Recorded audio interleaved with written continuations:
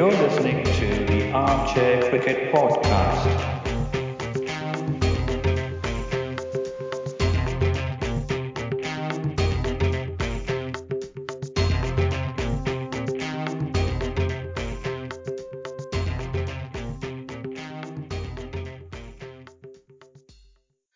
Hello, everyone.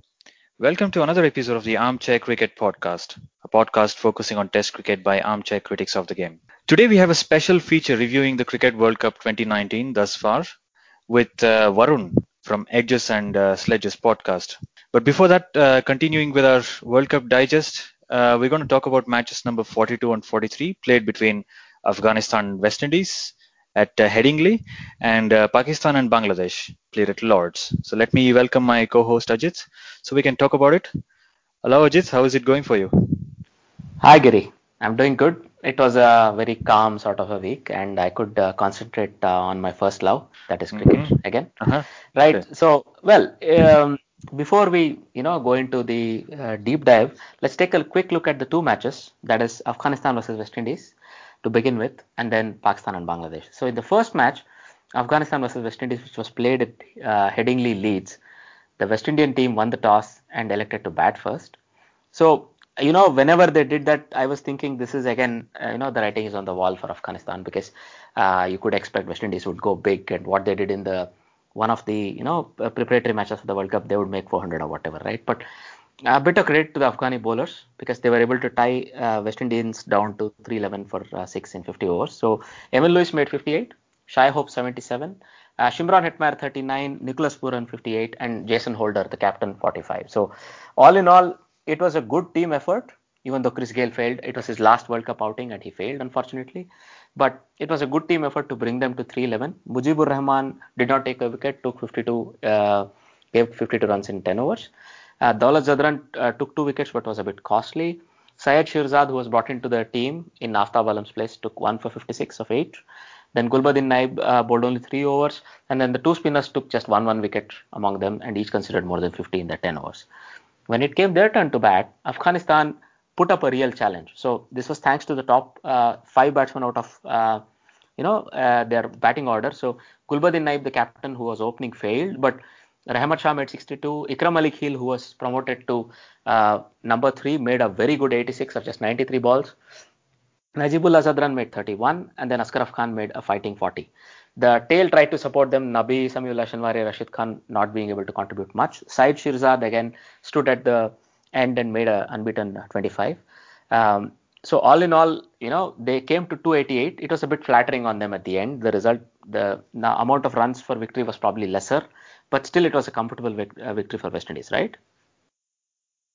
Yeah, I think West Indies have ended the World Cup on a good note. Talking about Chris Gayle, do you think this is actually his last World Cup? Knowing him, Well, he's made those funny statements, or may not be this funny. time he's also said it's going to be his last World Cup, so I'm going to Okay, trust that for now. For now. okay. Let us hope he doesn't go back on his word. Anyway, but I think Afghanistan will do a review of them again in the later section. But I think Afghanistan have been disappointing. They have not lived up to their promise. Somebody like Rashid Khan has not done well enough. I think he has not picked up enough wickets for them. And 311 is not such a big score, but I think batting first, West Indies always had the edge because Afghanistan hasn't. The batting from Afghanistan cricket team has not really clicked that much. But it's good to see a fight. I think they've gone on fighting. So unfortunately for them, the World Cup ends here. So yeah, shall we go to the next match then? All right. In the next game, this was again the last game for both these teams, Pakistan and Bangladesh. It was more of um, a pride contest rather than anything else because Pakistan technically stood a chance to qualify for the semi-finals, but it was not really going to happen. So in this game that was played at Lords, right? Pakistan won the toss and elected to bat first, which basically meant they at least had a chance to put up something. So led by Imam ul Haq, who made 100 of even number of balls, right? And then Babar Azam, who made a 96 as well. They totaled 315 for 9.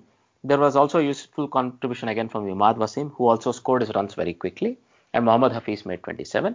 So in this case, when it comes to bowling, Mohammad Saifuddin took 3 wickets but considered 77 runs. Mehdi Hassan was the pick of the bowlers. Even though he took only 1 wicket, he considered just 30 runs in his 10 overs. And of course, Mustafizur took another 5 for, but in this case, he was a bit costly. He considered 75 runs. Shakib was a bit muted. He considered 57 runs of his 10 overs. And overall, it was a reasonable bowling effort from Bangladeshis, considering that there was a chance Pakistan might, target 400 or 450 or whatever.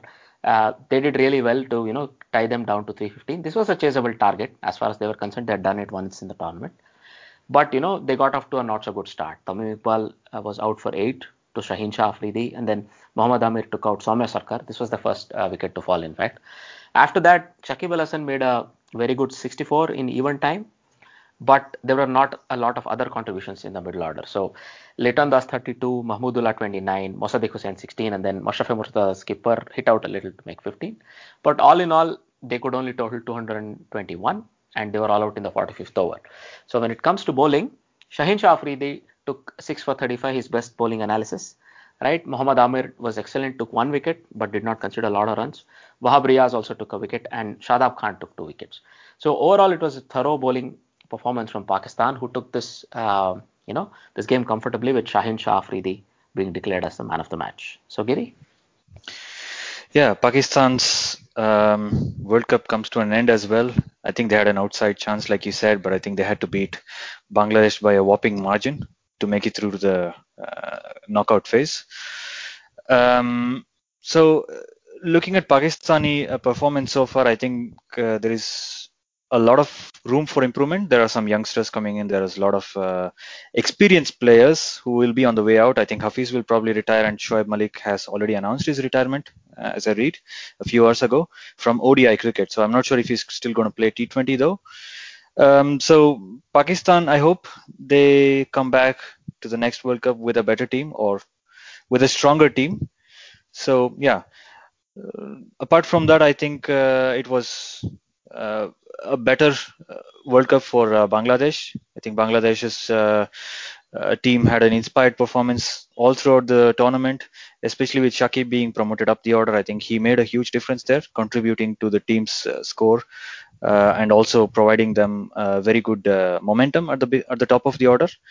And Mustafizur has picked up another 5-4, right? So I think he's also bowling well. So I think Bangladesh should be proud of themselves, and Pakistan, yeah, they will have to look at what they've done and then go back to the drawing room and then maybe build another squad with a lot of youngsters in it. Yeah. Right. Yeah, so we will be looking at the teams a bit more in depth later, but indeed you have done a very good job of covering how it went as far as these two teams are concerned, and indeed there are enough positives. Bangladesh were the most brave team, and probably they will be the ones that were probably really disappointed to miss out. Now, if you were to look at some of the news surrounding the World Cup, it looks like Sean Marsh has had his forearm broken in the nets, and Hanscom has been chosen to replace him. Any surprises there that Sean Marsh is again out with an injury? Well, I'm not surprised, but I think he's 34 or 35, right? He's probably at the end of his career as well, another 1 or 2 years. And I think Hanscom probably deserved an opportunity to play in this World Cup already. He should have been already selected, in my opinion. But he gets his chance now, and the question is, will he actually play? I think Sean Marsh hasn't been part of the playing 11 in a lot of these matches, maybe 1 or 2, I think. So let's see. Well, given that the last match has head rubber, if Hanscom has made it in time, there is a chance one of either Maxwell or Stoinis might be rested and Hanscom might be given a go. The rest of the top 4 or 5 sort of picks itself, right, as far as Australia is concerned. So let's see how that goes. But you're right, Sean Marsh is probably going to end his career. He'll not get a chance to play another World Cup. He's very old, he's 35, right? All right. So going forward, we are on to a special section of the podcast today where we will be reviewing how the World Cup has gone on so far. And in order to help us with this, we have the Edges and Sledges podcast. Hello, Varun. Welcome to the podcast. Hi, guys. Great to be here. Thanks for having us on. Yeah, it's always been a pleasure, right, to have you guys come. So it's a very nice thing. So maybe going forward, let's start bottom up on the table, and maybe let's start with Afghanistan. Giri, what are your thoughts? Yeah, let's do that. Afghanistan, I think we expected a lot from them, especially after having gained test status. They won their match against Ireland, remember, prior to this World Cup. And considering their T20 form, I think we were expecting a lot from them, but I think they have left a lot to be desired, especially off-field events as well, I have to say. I think they had a lot of issues administration-wise, even before the World Cup started, with the captaincy, being changed from Asghar Afghan to, Gulbuddin. So having started with that, and I think they kind of lost their way already. And if you look at their overall summary, I think overall results of all the matches, in all the matches they've played, they've lost everything. So they played against Bangladesh. That was, I believe, that was 24th of June. They lost that by 62 runs. They lost against Sri Lanka by 34 runs. They lost against South Africa by 9 wickets. They lost against Pakistan by 3 wickets. They lost against England by 150 runs. And they lost against New Zealand by 7 wickets. And they lost against India by 11 runs. I think that was one of the closest matches they were involved in. And against Australia, they lost by 7 wickets. And then against West Indies, they lost again by 23 runs. That was the match that recently concluded. It was the last group stage match. So if you look at all these performances, I think I would say, they would not be happy with what they've done. I'm sure there will be a lot of homework that they will need to do to resurrect this. Some heads will fall, probably, starting from the coach. I think Phil Simmons' contract runs till the end of the World Cup. And after that, we need to see what's going to happen. But in the end, yeah, it's a big disappointment. I was also very personally disappointed that they didn't do so well. But yeah, that's about it. I think, I'm disappointed. That's all. Varun? Yeah, I think I echo Giri a little bit. I think it's disappointing, especially because all of us root for Afghanistan, right? They've got a great character, great heart when they play the game. They've got an incredible story. So very honestly, the format of the World Cup is such where I think it doesn't allow a team like Afghanistan to bounce back. What I was expecting is one upset at least. And that also didn't happen. And you notice I use the word upset still because as you look at their tournament so far, I think if they had won, it would have been an upset. But having said that, I really hope they don't kind of give up or move backwards from this. They've done so well so far. They've got some great names in the team, especially people like Rashid Khan, Mujib, Nabi. They've all done well. Their spinners have given a tough time to a lot of batsmen. You see the India and Pakistan game really woke up these two teams who are really kind of super giants in the game of cricket.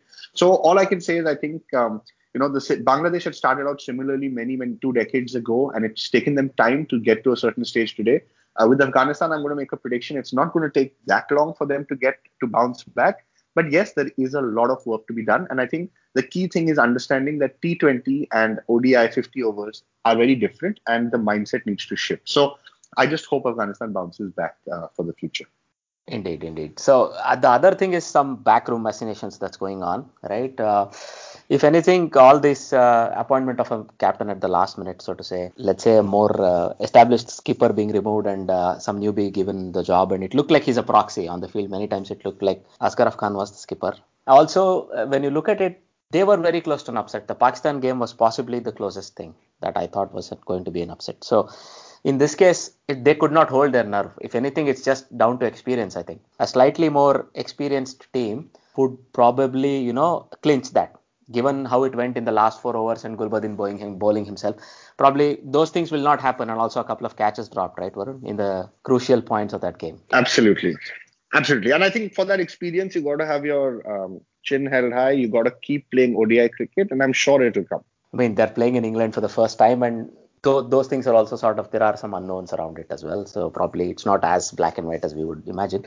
The other thing is their spinners were good. Mujib did a reasonable job. Nabi was all right. But I think Rashid's failure, because there were always some murmurs, all his good wickets or all his lots of wickets were against associate nations, previously associate nations or associate nations. So now that he's had a consistent run against top teams, you can see that probably, he also can improve a bit, right?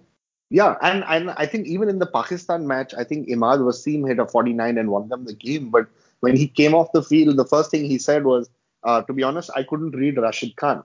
And so I had to figure him out as I went through. So, these are all good signs. It's interesting, like you said, first time they're playing in England. Rashid Khan, I think, is a class player. So it will just take time. And I think I hope they get that time to bounce back. So going forward, maybe the next team we can really look at is West Indies. Again, any thoughts, Varun? Maybe we can start with you. Yeah, West Indies is kind of that team where at the start of the World Cup, everyone was unsure how they would be. I think they have a lot of their own personal politics going on behind the scenes, but they put together their best kind of 15 to show up. They definitely were contenders in the top four. I remember even in our podcast, as we discussed, there was always an outside chance that West Indies could have 2-3 great games that will propel them into the semi-finals. But it wasn't the case. I think people like Gale didn't show up this World Cup, and I think a lot of the team depends very heavily on how often Gale gets off to a flourishing start. I think people like Russell are fantastic players, but you need to have that composure to be able to play according to a certain situation. And he started off the World Cup well, but then fizzled out. He was playing with an injury, and so he went off. But I think there were a lot of young players who West Indies can look to the future as a bright hope. I think Shai Hope is one of them. Bravo is one of them. Nicholas Puran, we saw towards the end of the World Cup, hit a century and some great innings. I think Holder is coming off his own, and I really appreciate that he's one of the genuine best all-rounders in the world today. There are lots of positives for West Indies to look at, but to be honest, they are definitely, in my opinion, one of the most unpredictable and uncertain teams. So again, I come back to saying I think this format of the World Cup really is more suited for consistency rather than unpredictability. And as we talk about the rest of the games, you'll see that I think West Indies has a lot to look forward to in the future. But they really need to sit and assess how they want to play, how they approach a 50-over game. And similar to kind of what we were saying to Afghanistan, if this was a T20 World Cup, I think all of us would have been extremely shocked if West Indies didn't make it to the semis. In an ODI, I think all of us were saying, hey, they had an outside chance to make it, but we kind of expected that they won't. Right. Giri? Yeah, I sort of echo Varun's comments here because if you look at West Indies team, most of their star players are T20 specialists. Somebody like Carlos Brathwaite or even Andre Russell, who was probably half fit when he started the World Cup, and that didn't help their cause. When we did a preview of their team earlier this year, just before the World Cup began, what we had said and what we were expecting was a lot of fight from the West Indian team. I think they had assembled a very good group of players, talented group of players on the back of that famous victory against England in the Test series. So it's looked a very good team at that point, and it may well have lived up to the expectations, but for the mindset, I think especially the batting is a bit loose. Somebody like Chris Gale, the agenda setter, he basically sets the pace for them, and if he doesn't, the middle order doesn't steady the innings. They don't have a lot of stability in the middle order. They're all a lot of flashes there. They just hit balls aggressively and hit the ball out of the park. That doesn't always work in ODI cricket, and longevity or building an innings is probably the next step they need to take. I think they have a good and very talented bunch of youngsters, like Varun said, Nicholas Puran, Shimron Hetmeyer, even Shai Hope. So these guys need to be nurtured. They should be given plenty of chances to develop in this game. And I think the next World Cup is probably going to be a better one for them. Let's hope so. We all like to see the West Indies of the old, right? I mean, from the 70s and the 80s when they were really the team to beat. So it's getting in the right direction, but I'm disappointed again with the results. When they won against Pakistan, I was thinking the old West Indies are back, but that was not to be the case anyway. So what do you think, Ajit? You think they did well enough? Well, I mean, I think you guys captured all the points well. For me, some of the other things, well, one, I don't think they took enough time acclimatizing to the conditions. Probably, they were looking to probably capitalize on their skills, air quotes, but they were all T20 based, not one day based, because you're right. There's enough time in a one day to actually build an innings. So probably they needed somebody like Bravo to, along with Shai Hope, probably to build a middle order innings where you would take the team to 180 for 3, 180 for 4 at the end of 35, 33 overs, and then from there you could launch with all these T20 all-rounders. I don't think they did that. The other thing, sort of the attack was completely one-dimensional for me. You have, a couple of good medium pacers who can cut the ball or swing the ball or seam the ball. You have people like Roach, and then you have all these, really fast bowlers. But the point is there was no good spinner there. And Ashley Nurse is as good a spinner as he or Fabian Allen is. They can't measure up to somebody like Kuldeep or even Shadab Khan or anybody else. So that doesn't work. So as a result, probably their attack was also one-dimensional, and there was not enough depth in a game plan for them. It was all or bust. You count on a bunch of players, but there's no plan B, so to say. Also on the field, I saw that, for example, when they were bowling against Sri Lanka, that's the only successful 300 plus chase in this World Cup, and there was no plan B at all. If, let's say, a certain field setting, a certain bowling attack, a certain bowling plan is not working, I didn't see that happen. So probably, I mean, I don't want to sound too critical, but also the backroom staff needs to take a bit of the bit of a beating here. Probably they also own a bit of this debacle. As you guys said, going forward, there's a lot to look forward to. They are a good test team. They can do really well in tests, but one day I think they're still yet to master that as a format. This composition of this team is yet to master it, I think. Yeah, I just wanted to add, I think you made a very good point. At the start of the World Cup, we saw some very quick bowling, very short bowling, and it surprised a lot of teams. In fact, Australia, if I remember correctly, was something like 50 for 4 or 50 for 5 against them. But you're right, Yeah. there was no game plan B and there was no way to come back. And to lose that match was shocking. And that game may have not only changed the World Cup for West Indies, it may have changed the entire order of the table if you look at it today. So you're absolutely right when it comes to bowling. They had one particular plan.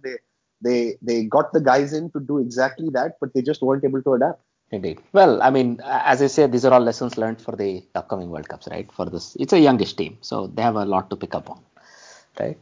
Going forward, well, South Africa. This is for me probably the biggest disappointment of the World Cup. So, Varun? Yeah, it's too disappointing. Actually, I can't believe how South Africa has ended their World Cup.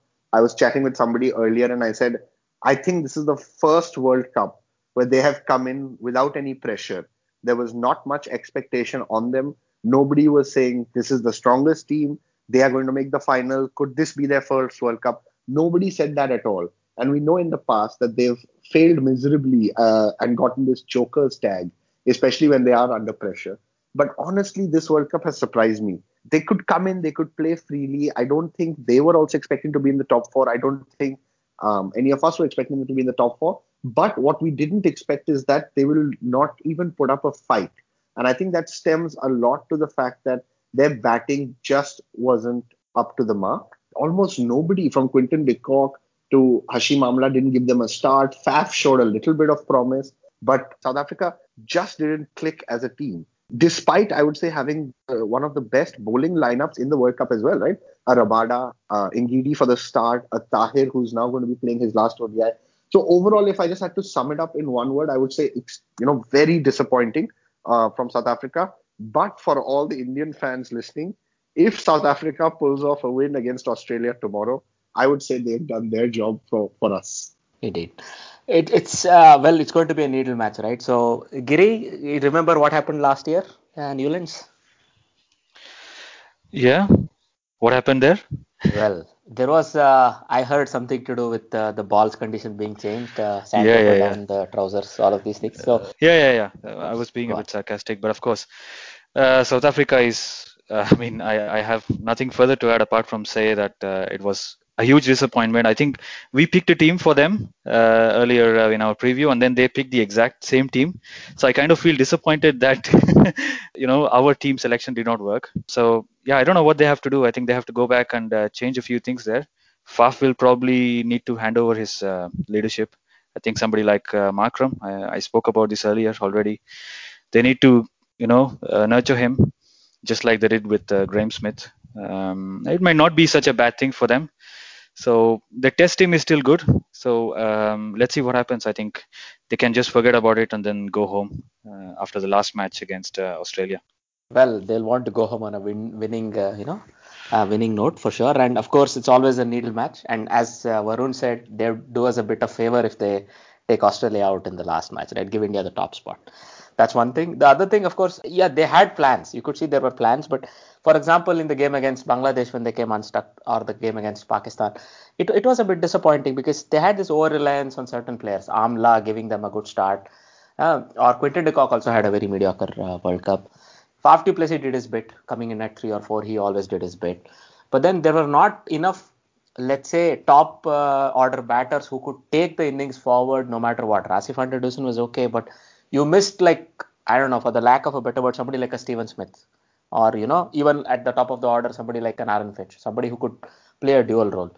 This was unfortunate. So yeah, it's going to be a bit tough going for them. So let's see how that goes. So South Africa indeed were the biggest disappointment. Now, if you were to go forward, then you have Bangladesh, probably the most brave team in this World Cup. They were really, disappointed to probably not make the higher honors. So Varun, what are your thoughts? Yeah, actually, guys, if you ask me, I've been so impressed with Bangladesh this World Cup. Exactly the opposite of South Africa. I didn't expect them to do so well. It's just a great story. I think every time I've seen them come onto the field, I've seen a certain determination that they want to win. I think what this team has got is they've got a mix of experience and youth. You've got guys like Shakib, Mortaza, Tamim, and Mushfiqur Rahim, who are all seasoned guys. And then you've got the younger players as well, the Mehdi Hassan, the Shaifuddin. So I think it was a very nice balance. I think Shakib has really stood up this World Cup, performing like a mature player, anchoring the innings, something that a lot of teams actually require. And if you look at the stats after the match finished yesterday, he's hit over 600 runs in this World Cup, and he's only 60 runs behind a Sachin Tendulkar, who played a 2003 World Cup. And that too, mind you, Sachin got to the final. I think his average is above 80. I think it's close to 84. I think every innings he's hit a 50 except one where he got a 41. Incredible performance, incredible bowling. He one of the few guys who's taken 11 wickets and 600 runs ever in a World Cup. And I just think for me, the real highlight was the fight and determination. Like I said, every match you could sense that they were going to win. To beat West Indies, in I think chasing 320 odd and winning it in the 42nd over with 8 overs to go is absolutely incredible. I mean, we know that chasing any score above 250 in World Cups in general and in this particular World Cup has been tough. So for Bangladesh to come out and do that, I think it's been incredible.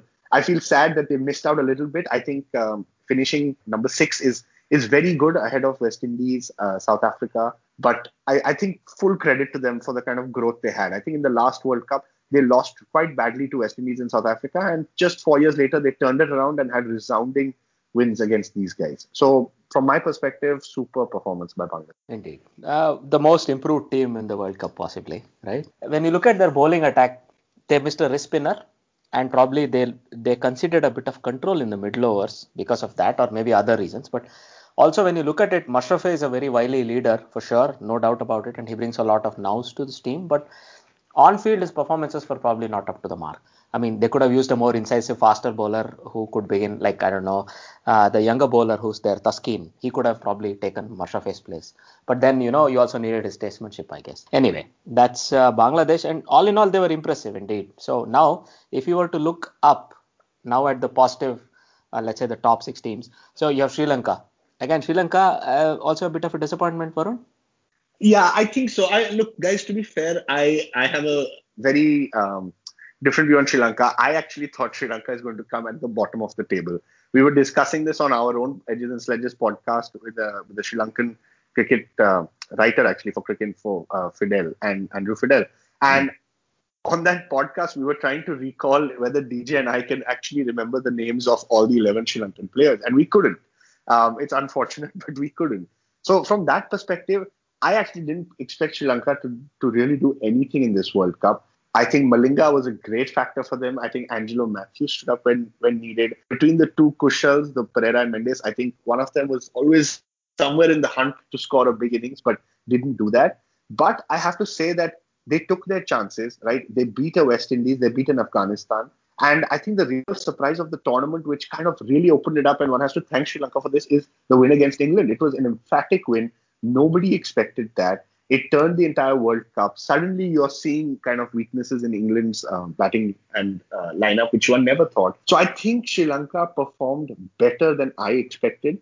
Very honestly, given the way they beat West Indies and England, I think what affected them most is that they had 2 abandoned matches. And there was just that 1 week in the World Cup where rain started affecting games. And you never know, because Sri Lanka had both their abandoned matches were against Bangladesh and Pakistan. In hindsight, when you think about it, they definitely would have won one of them, and if not both. So I think they were a little scarred by the rain. They were the team that I didn't think would do anything this World Cup, and so they beat my expectations. But yes, I do think moving forward, you will have people like Matthews and Malinga not playing for very long. So there will still be a gap. And I think that's where Sri Lankan cricket really needs to think and assess what needs to be done over the next 4 years to plug gaps like that. So in my opinion, I think Sri Lankan team was in a bit of a disarray when they started this World Cup. They changed their captain, right? And they had Karuna Ratne coming in, who did not captain them for such a long duration. He was just the test captain then. And apart from that, they missed somebody like Niroshan Dikwela. I think the flamboyant batsman, opening batsman, as well as the keeper. He probably was missed. And guys like Angelo Matthews, I don't know how fit he was. He was just making another comeback into the team yet again. So, I mean, looking at the points table and where they stand, I think they should be happy with what they've done. I, for one, feel that they have exceeded my expectations. But I think they have found a fantastic talent in Avishka Fernando. I have become a huge fan of his. I've watched him bat in a couple of matches on television, and he looks the real deal. I think he has a very good technique. He has very good balance, nice poise. He reminds me a lot of Rohit Sharma, and I hope they nurture him the right way, give him a lot of opportunities, let him develop for at least a couple of years, and I dare I say, I mean, he can become the next, I don't know, Mahela Jayawardena, for example, or even better than him. So Sri Lanka will have to go back and I don't know what they have to do, but yeah, I think they need to build a team for the next World Cup. This team probably has done enough, I guess. Going forward, well, the team that just missed out on the semi-final slot, Pakistan, right? So, Varun? Yeah, Pakistan is another West Indies for me. I think at the start of the tournament, I did not put them in the top four. But as the tournament went on, I was getting this scary feeling that these guys are so unpredictable and can bounce back anytime that I thought they might actually make it.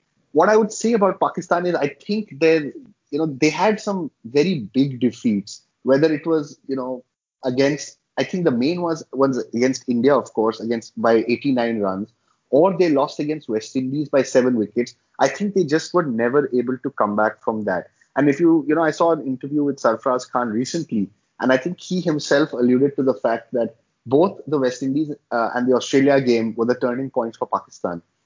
Had they had a different result in one of them, they may have been in a different momentum.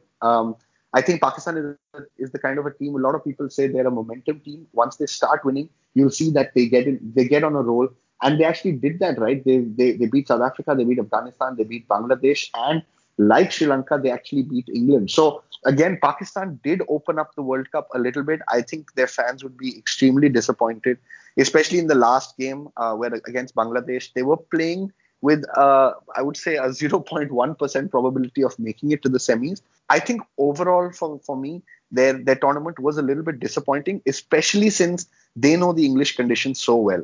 2 years ago, they fought very hard to win the Champions Trophy in England. They had a similar team setup. I think when you look at their bowling lineup with Amir, Wahab Riaz, Shaheen Afridi, Shadab Khan, I think it's a very strong bowling lineup that did cause a lot of teams concerns. But again, Pakistan's batting has always left more to be desired, right? I think where they kind of lost it a little bit was they counted on the experience of Hafiz and Shoaib Malik to a great degree, but those guys didn't show up. And so the people around them were much younger. I think they stepped up. They took a lot of the ownership, but in the end, it just wasn't enough. Having said that, I think people like Fakar, I think people like Babar Azam, Imamul Haq are great talents for the future. And I really do see Pakistan cricket picking up after this. Indeed. I mean, that was a fairly robust summary, I would say. Now, going up, the team that's on the way down, so to say, New Zealand, Varun? Yeah, New Zealand, I think is an interesting one. I'm going to make a comment about New Zealand, which is I think when your schedule in a World Cup is a certain way, I think you need to look at it and capitalize, right? And I think New Zealand did exactly that. They beat Sri Lanka, Bangladesh, Afghanistan, South Africa, and West Indies all on the trot.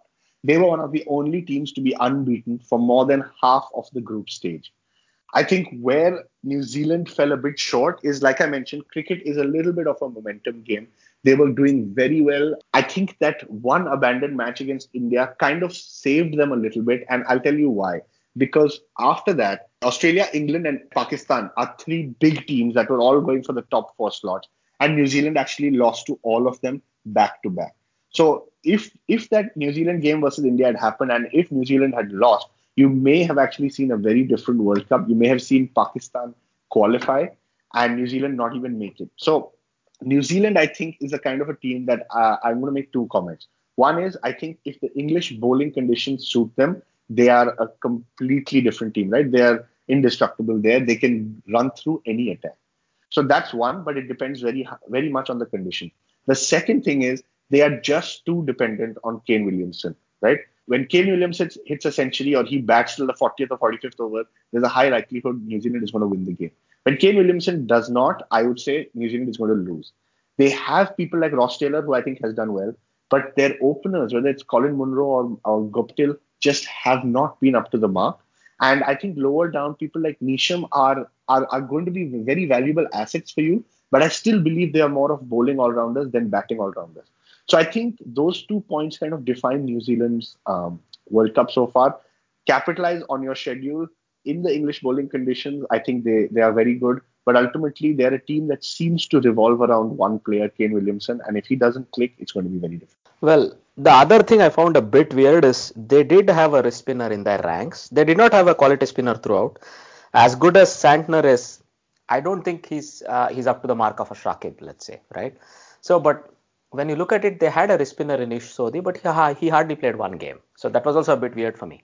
Knowing that they have capitalized, they have won the first 4 or 5 matches on a trot, I would have expected them to unleash Sodhi, because also in the back end of the tournament, when the pitches are a bit worn, you would trust your leg break bowler to bring you some wickets. He might concede some runs. That was also weird for me. But all in all, yeah, they're on the way down, but maybe they can rouse themselves for one or two big performances. Let's see how that goes. Now, going up, it's England. So, Varun? Yeah, England is the big one, right? England was touted to win this World Cup. You had all sorts of Twitter battles going on. You had Kevin Peterson tweeting, "Just give them the World Cup already." At the start, you had Michael Vaughan coming in and tweeting a lot about how great this English team is. I think there was a lot of talk about how England is going to be the first team that hits 500. But to be honest, I think England shocked themselves more than shocking anyone else. I think against Sri Lanka, the loss, against Pakistan, the loss, were really kind of matches that made England sit up and really think, okay, what's going on? How do we need to bounce back?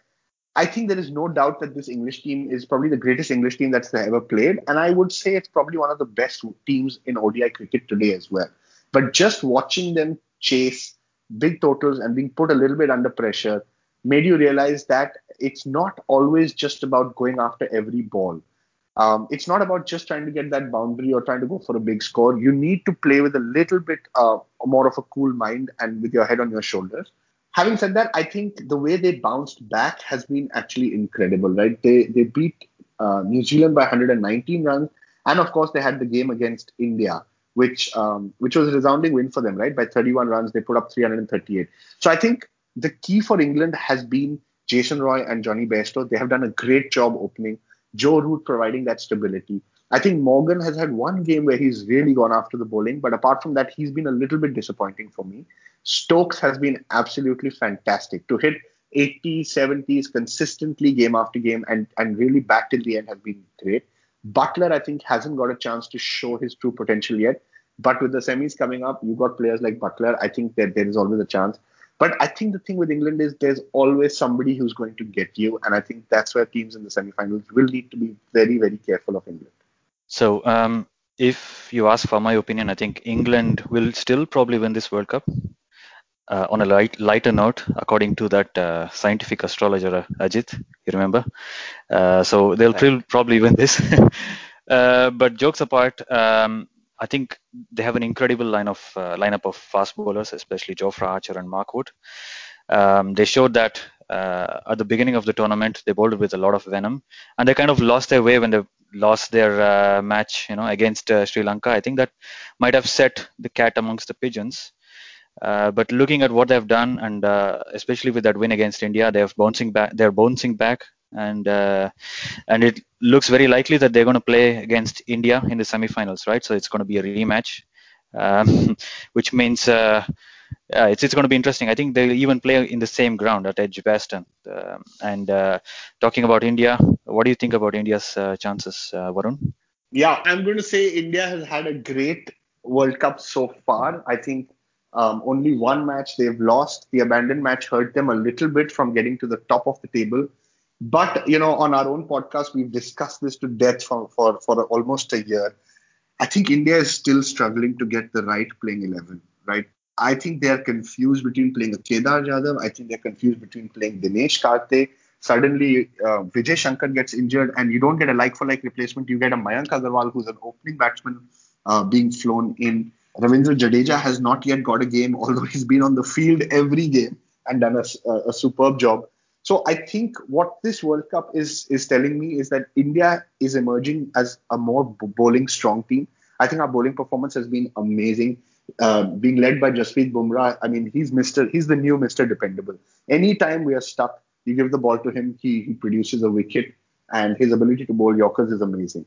Shami has been fantastic picking up wickets, but a little bit expensive. Bhuvi, I think, started the World Cup, and nobody ever expected that he'll be struggling to find a place in the team. Chahal and Kuldeep, I think, have been fantastic, but the challenge with them is on a ground that doesn't suit them or on a ground where batsmen start attacking, both of them get taken for runs. And I think then it becomes extremely difficult for India to bounce back if both your spinners are going at 7 or 8 and over. And that's why in the recent game, you saw that Kuldeep was actually dropped, right? Just moving up the order from a bottoms up perspective, Hardik Pandya, I've turned into quite a big fan of his. I think his bowling has been great. He's bowled almost 10 overs every game, and he's batting with a very clear mind and a very clear objective. Dhoni is a point where I thought maybe let me ask you guys what do you think of Dhoni's batting before I talk about it. Well, I mean, it did look like at some point in time he may have been struggling to time the ball as well as he used to. All this talk of intent, I don't put too much stock into it, frankly. But yeah, maybe he's on the back end of his career for sure, and maybe some of his skills are on the wane. Those hand-eye coordinations that he probably relies on quite a lot is also a little bit on the wane. But look, I mean, I think he was a bit vilified unnecessarily and a bit unjustifiedly. This is my opinion. Varun. Well, I kind of disagree with that, Ajit. I think he's there in the playing 11 primarily because of his experience and the kind of inputs he provides Virat Kohli. So his batting has left a lot to be desired, in my opinion. He has provided a stability, of course, but then at what cost? He has eaten up a lot of deliveries, especially if you look at that match against England. I think that was disastrous, in my opinion. And the lack of intent there was absolutely evident. And you cannot question that. I think he has to question himself and then think about what he has to do after this World Cup. He probably will retire. That's the feeling we all have. I just don't want him to end up like what we had with Sachin, for example. Sachin had such an illustrious career, and he played a World Cup. He won a World Cup, and he played a few series just to get some records right. I mean, it's 100 centuries. So I felt really bad when that happened, and this vilification of Dhoni and all that. If a person has realized that his time has come, he has to go. And I remember very famously Glenn McGrath when he retired from the game. He said, "I would rather have everybody ask me why rather than when." Dhoni should probably follow a similar route. But yeah, I mean, I think if it were not for his records and his pedigree and all his knowledge of the game, he wouldn't be in the playing 11.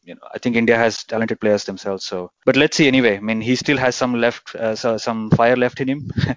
In the next couple of matches, they play one match against Sri Lanka, right, and then they will play the semi-finals, of course. So, what do you think, Ajit? I mean, do you think he deserves another chance to the World Cup? Remains to be seen. I would like to see what Varun has to say. So on our podcast, Angel Studies, we have this debate all the time. I think DJ is a diehard Dhoni fan. Ashwin and I are both kind of thinking his time is up.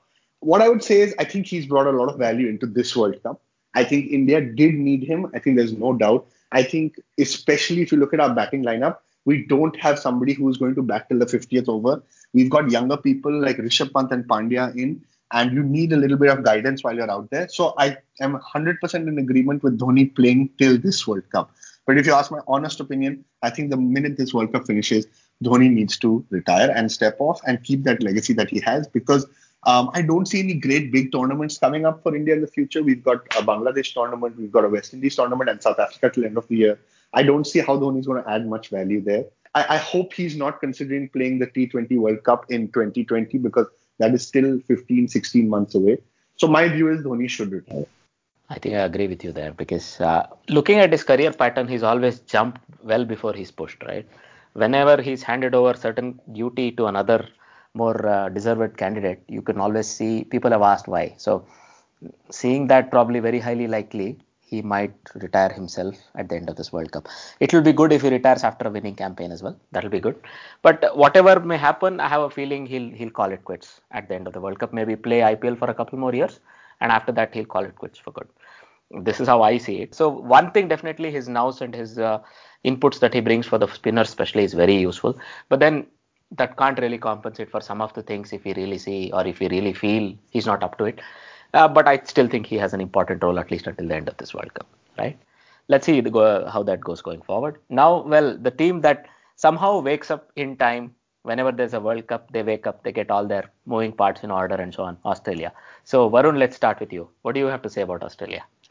Oh, guys, don't get me started on Australia. I think you summarized it great. I think they always peak and wake up just before a World Cup. Even when we were discussing it 2, 3 months before the World Cup started, we were just like, all of us were getting this sinking feeling that Australia is going to come back very hard. I think, from my perspective, they're a strong team. I think what a lot of people don't realize is when Warner and Smith were out, there was a lot of very high motivation for them to come back and perform. And we were all having visions of them being so determined to make it to the finals. And I think we're kind of seeing that. Warner has done extremely well, right? He's got a great opening partner in Finch, who's the captain and who's had to step up over the last few months, was in very poor form at the start of this year. I mean, it's amazing. I think he's hit a couple of centuries this World Cup already. I think where Australia takes the game away is with these top two openers. They've got a deep batting lineup. They've got Usman Khwaja, then Steve Smith at number 4, Glenn Maxwell, Stoinis, Alex Carey. So on paper, they're a very strong team. I think Alex Carey has impressed me a lot. The two guys who haven't are Stoinis and Maxwell, but both of them, the way they hit, I think on any given day, whether it's a semis or a finals, they can both be individual match winners for an Australia. And when you think of the bowling, again, a Mitchell Starc really stands out, right? He doesn't play every ODI game for Australia. I think a lot of people forget that he's actually in the setup a lot of time, but he's always there for the big tournaments and makes a difference. I mean, he's taken between last World Cup and this World Cup, I think he's taken almost the maximum number of World Cup wickets ever, with an average of 12. So every 12 runs he gives, he's taking a wicket. So I think their overall balance is great. I think there's a lot of motivation and determination, and I wouldn't be surprised if Australia just cruises through to the finals. Well, at least my feeling is whichever team will win the World Cup will have to beat Australia at least once from here. So we don't know. I mean, yeah, either you beat them in the semi-final or finals. So I would say, yeah, they have been discovering their mojo. If anything, if there is any chink, it's their middle order, right? So if you can get through the top, let's say 3 wickets of the top 4 very quickly, you have a chance that you can probably restrict them to a very good, gettable total if they're batting first. On the other hand, if they're bowling first, you have to somehow see off the first spell of Starc, right? And then you can get your teeth into the rest of the attack, so to say, what India did right when they beat them earlier on. But that was a different Starc, I think. And now the Starc that is coming up is a slightly different beast altogether. All in all, if the results in today's, league matches go India's way, so to say, it would very well likely that it will be an India-Australia final. So that's anyway a mouth-watering contest, Kiri. Yeah, and Australia, I think, will have a point to prove because they were beaten in the group stages by India. And you said they were a different team back then. Australia always, come up with the goods when the time comes, right? Let's hope India finds a way to beat them. Are you guys just assuming New Zealand is going to lose in the semis? Yeah. Would you disagree then? No, I would. I just wanted to hear that. Yes, Okay. they're done, man. They're done. This is our personal opinion. Well, I don't want to offend any of our other podcasting hosts, but even if they were on this podcast, I would say the same thing. But all right. Going further, let's take a quick look at the semi-final lineups and potential semi-final lineups and who would win the trophy. So Varun, maybe you can go first and then Giri. Yeah, so I think we discussed it. I think the first semi-final is likely to be Australia and New Zealand, and I think there is no doubt in anyone's mind that Australia are going in as favorites. In fact, a lot of people might have been saying that they've got the easiest semi-final. In our podcast, we discussed how there's going to be no easy semi-final for any team. But given the way New Zealand has lost a little bit of steam, I think Australia does have an easier path. I can't help but think that even if Pakistan had made it and were playing Australia, it would have been a tougher game for Australia. But I do think Australia is not going to make too many changes. They're going to be going straight into that semi-final. I think New Zealand, this is New Zealand's tough battle. They're going to have to step up around Kane Williamson. I think they have the bowling to probably give Australia a little bit of a tough time. But unless Guptill, Monroe, Ross Taylor really show up in the semis, I think it's going to be a very tough game for them. On the second semi-final, India versus England, to be honest, I'm a little bit worried. It's on the same ground that we played them. England butchered us in that match by getting almost 340. India, I think, with the loss of Dhawan, are really struggling, like we said, to get their playing 11 right.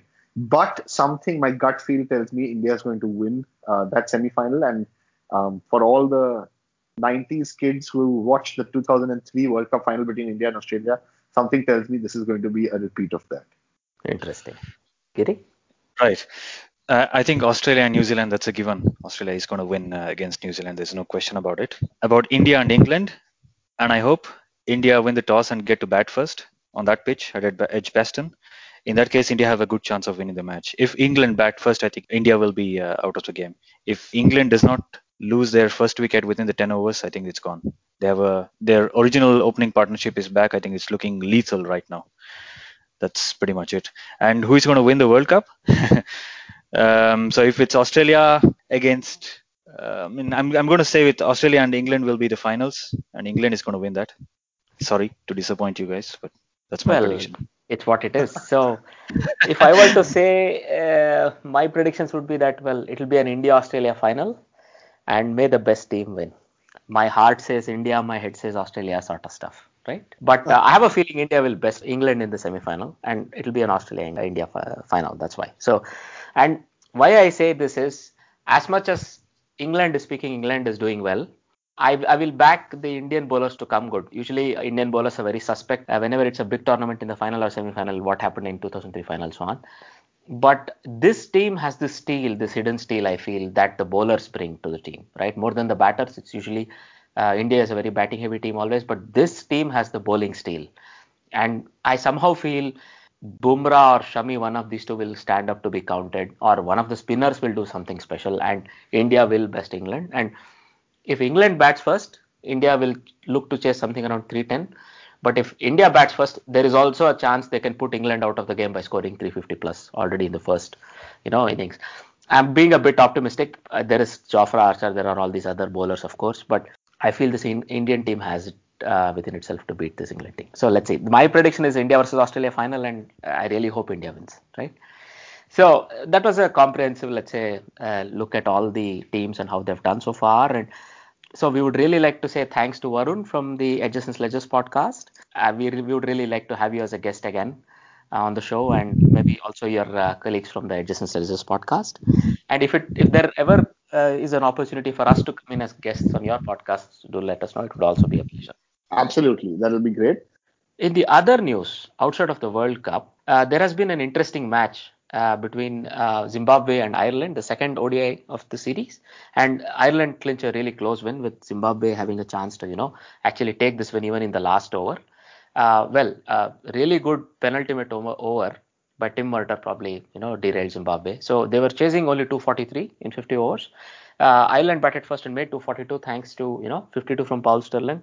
James McCullum made 73, and then Lorcan Tucker, the keeper, made 56. And Zimbabwean bowlers were very good. So especially Sean Williams took 2 for 43, Solomon Mire took 4 for 43, and then Sikandar Raza took 2 for 28. But then in the chase, they did not start very good, and they lost a lot of top order wickets. But Craig Erwin made 43 and Sean Williams 58. Sikandar Raza 31. It was a crucial breakthrough at a crucial time. But Ryan Burl, who made 53, and then Donald Tiripano, who made 33, kept Zimbabwe in the hunt, except in the last over, they fell short by about 5 runs. So they were 237 for 9 in 50 overs.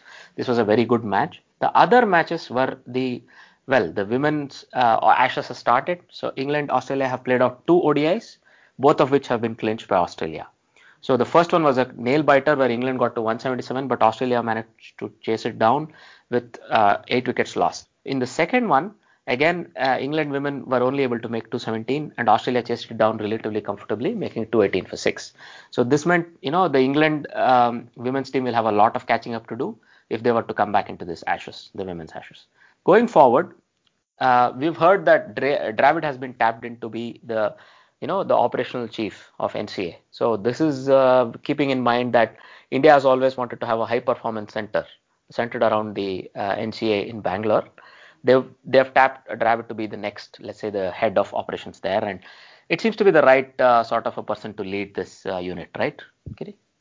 Yeah, I think Dravid has been, I think it's been really good with the under 19 team as well as the India A team. I think he still serves as a coach for those two teams. And him being involved at the grassroots level, I think is going to help Indian cricket a lot. I think the skills will be developed in a better way. And for sure, I think fantastic choice and all the best to Dravid. Indeed. So the other thing is because he's a paid employee of India Cements, just to Yeah. just to prevent any conflict and so on, his tenure in the India Cements company will be sort of put on hold as long as he's in charge of NCA. So this is also another nice thing that they've arranged it in such a way that these things are not questioned at a later time. So that's very nicely done, I would say. Both credit to Dravid and the BCCI. Mm-hmm. Going forward, let's look at the trivia section now. So the trivia question from last episode was, who's the only bowler to have taken 3 fifers in a Cricket World Cup or in Cricket World Cups? So as normal, Yogesh has guessed the answer right. So it is Mitchell Starc of Australia who's taken 3 fifers. Outside of that, I mean, you can see a bunch of 2 fifers. So for example, some of these names might not jump out at you because Gary Gilmore of Australia has 2, Vasper Drakes of West Indies has 2, Ashanta Duhamel of Sri Lanka has 2, Shahid Afridi and Glenn McGrath also have 2. These are the other people who all took at least 2 fifers in World Cups. Mitchell Starc is the only one who has taken 3. Well, there can be another name added to this list as of today's episode. It's Mustafizur Rahman, who's also taken 2 fifers. The trivia question for this week is, who is the youngest bowler to have taken a 5-4 in Cricket World Cups? So again, it's very much in keeping with what's happening, and if you've heard our episodes carefully, you know the answer to this question. So you could get in touch with us to give us the answer to this question or share your feedback and your comments, etc.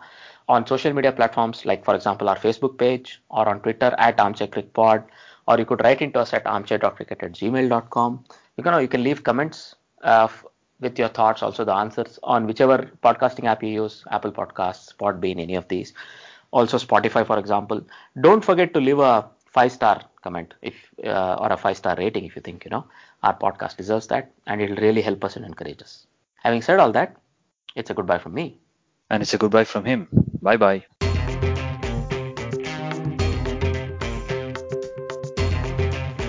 You're listening to the Armchair Cricket Podcast.